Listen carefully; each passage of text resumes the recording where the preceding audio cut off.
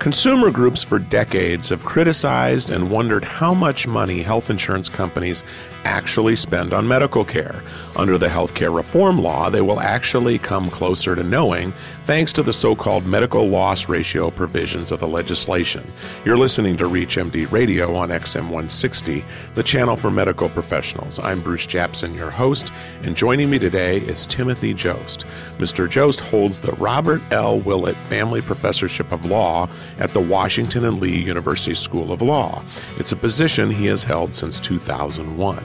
He has been published widely and is a noted speaker on healthcare regulation and comparative case law, having co-authored the casebook Health Law, which is used widely throughout the United States in teaching health law.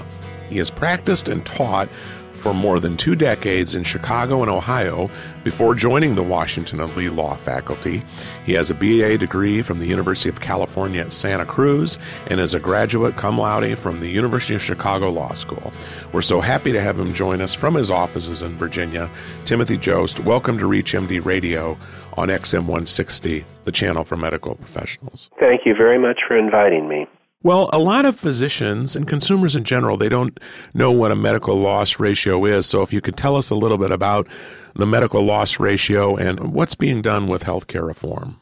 Okay, well, when a consumer purchases an insurance policy, whether it's an individual or whether it's an employer for a group, they pay a premium. Some portion of that premium hopefully goes to actually pay for health care. And that is the medical loss ratio. It is the amount of one way of looking at it, I suppose, is the amount of money that the insurance company loses actually paying for health care, although most of us would have thought that's why we were buying the insurance policy. Historically, it's been primarily of interest to investors because the lower the medical loss ratio, the more money that's available for profit. But the new regulation tries to turn that on its head and says that, or the new statute and regulation, and says that the goal of health insurance companies really should be spending money on health care. And so it establishes minimum medical loss ratios, a minimum proportion of the premium revenue that insurers have to spend on health care and also on activities that improve the quality of health care. And so basically this is probably the first time that, at least in a broad way, where a consumer would have the satisfaction of knowing that when they hear stories about health insurance companies having high overhead costs, that they know that there is indeed 80 to 85% of the premium being spent on medical care. That's correct. The law requires insurers to spend 80% of their premium revenues in the individual and small group market and 85% in the large group market on health care, on clinical services, and also on activities that improve the quality of health care. And quite a bit of work went into trying to define what those were, which means essentially companies have 15 to 20% of their money left to spend on marketing and administrative costs and profit, although they also get to keep their investment income, so they actually have a bit more than that. But it basically, the goal is to require companies to spend the vast majority of the premiums they bring in on health care.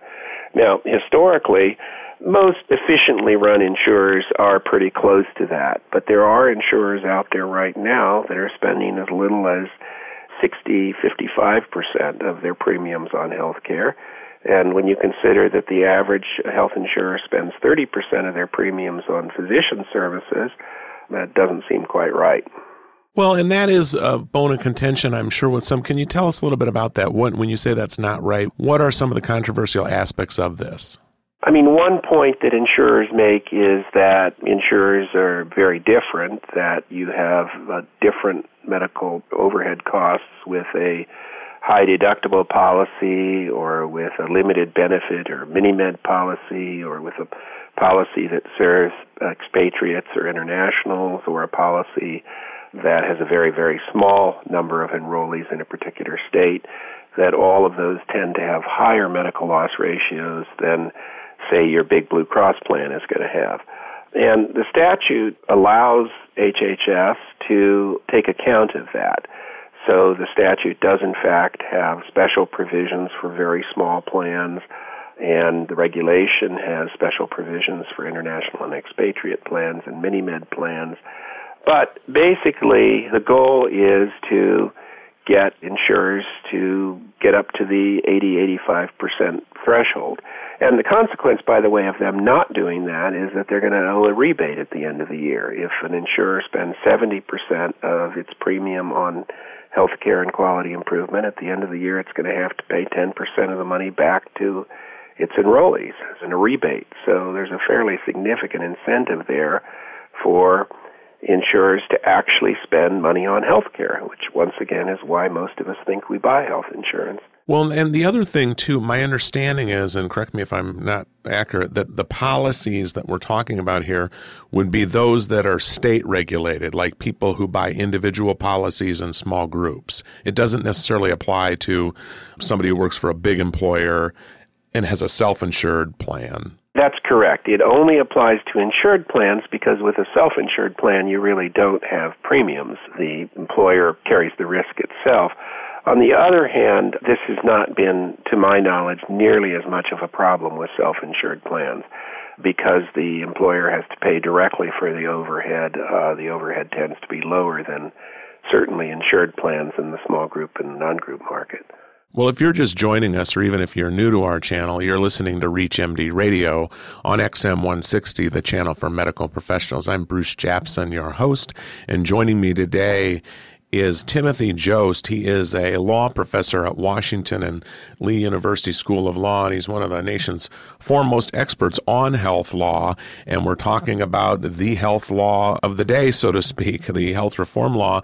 And one of the tenets of the bill on medical loss ratios, where basically insurance companies, particularly those people out there who buy individual and small group policies, the insurance company will now have to provide 80 to 85%, spend 80 to 85% of your premium dollar on medical care. And Mr. Jost, is this an expansion of something that has existed in some states? And I guess the reason I'm asking is I want to know, how has this worked in states that have already had these requirements, if they have? Well, yes, many states currently have medical loss ratio requirements. They tend to be different, number one, because they tend to, not count quality improvement expenses, only count medical costs. They also tend to be much lower, like, for example, 60%.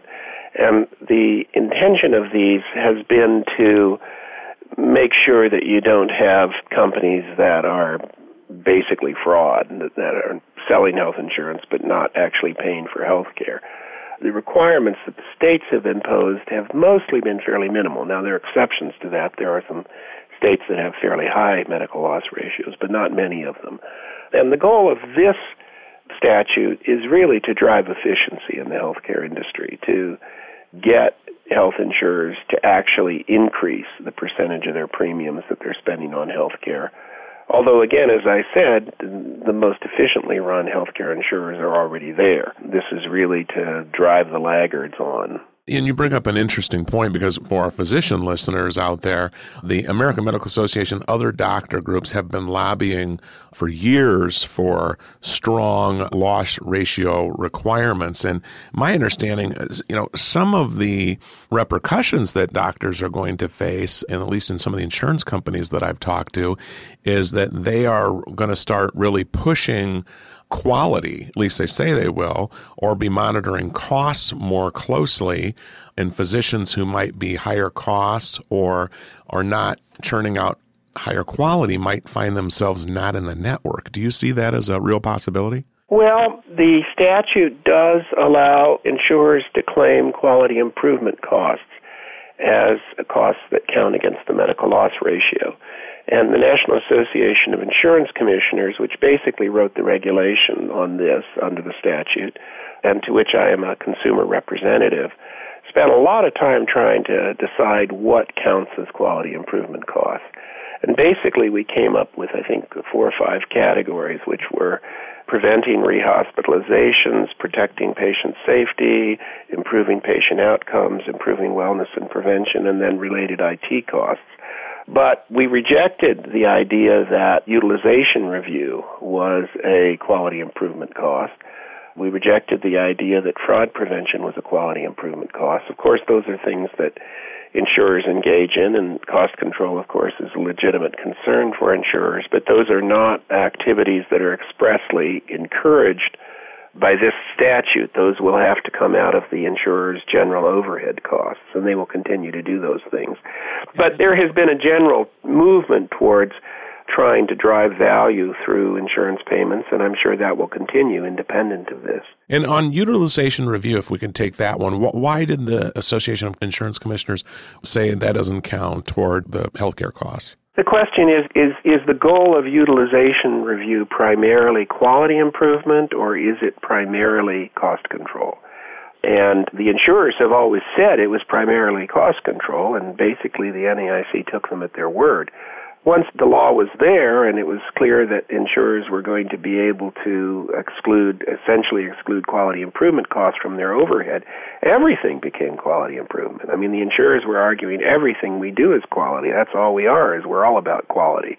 And so the NAIC and HHS then took a hard look at that and said, well, sure, these are good things. You should be doing them, but you do have 15 to 20% of your premiums to spend on things like utilization review, and it shouldn't come out of the pockets of your patients and your professionals. And so it ended up in the overhead pot rather than in the quality improvement pot.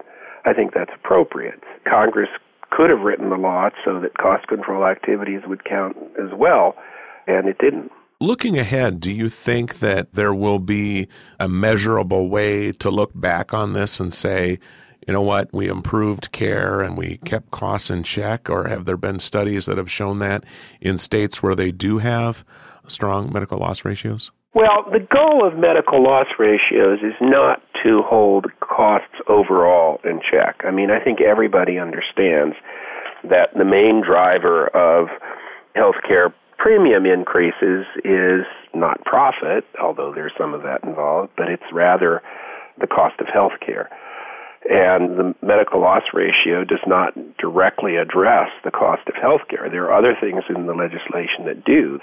HHS came out with a regulation to implement the provision that creates oversight for unreasonable premium increases and said that insurers from now on are going to have to justify any premium increase in excess of 10%.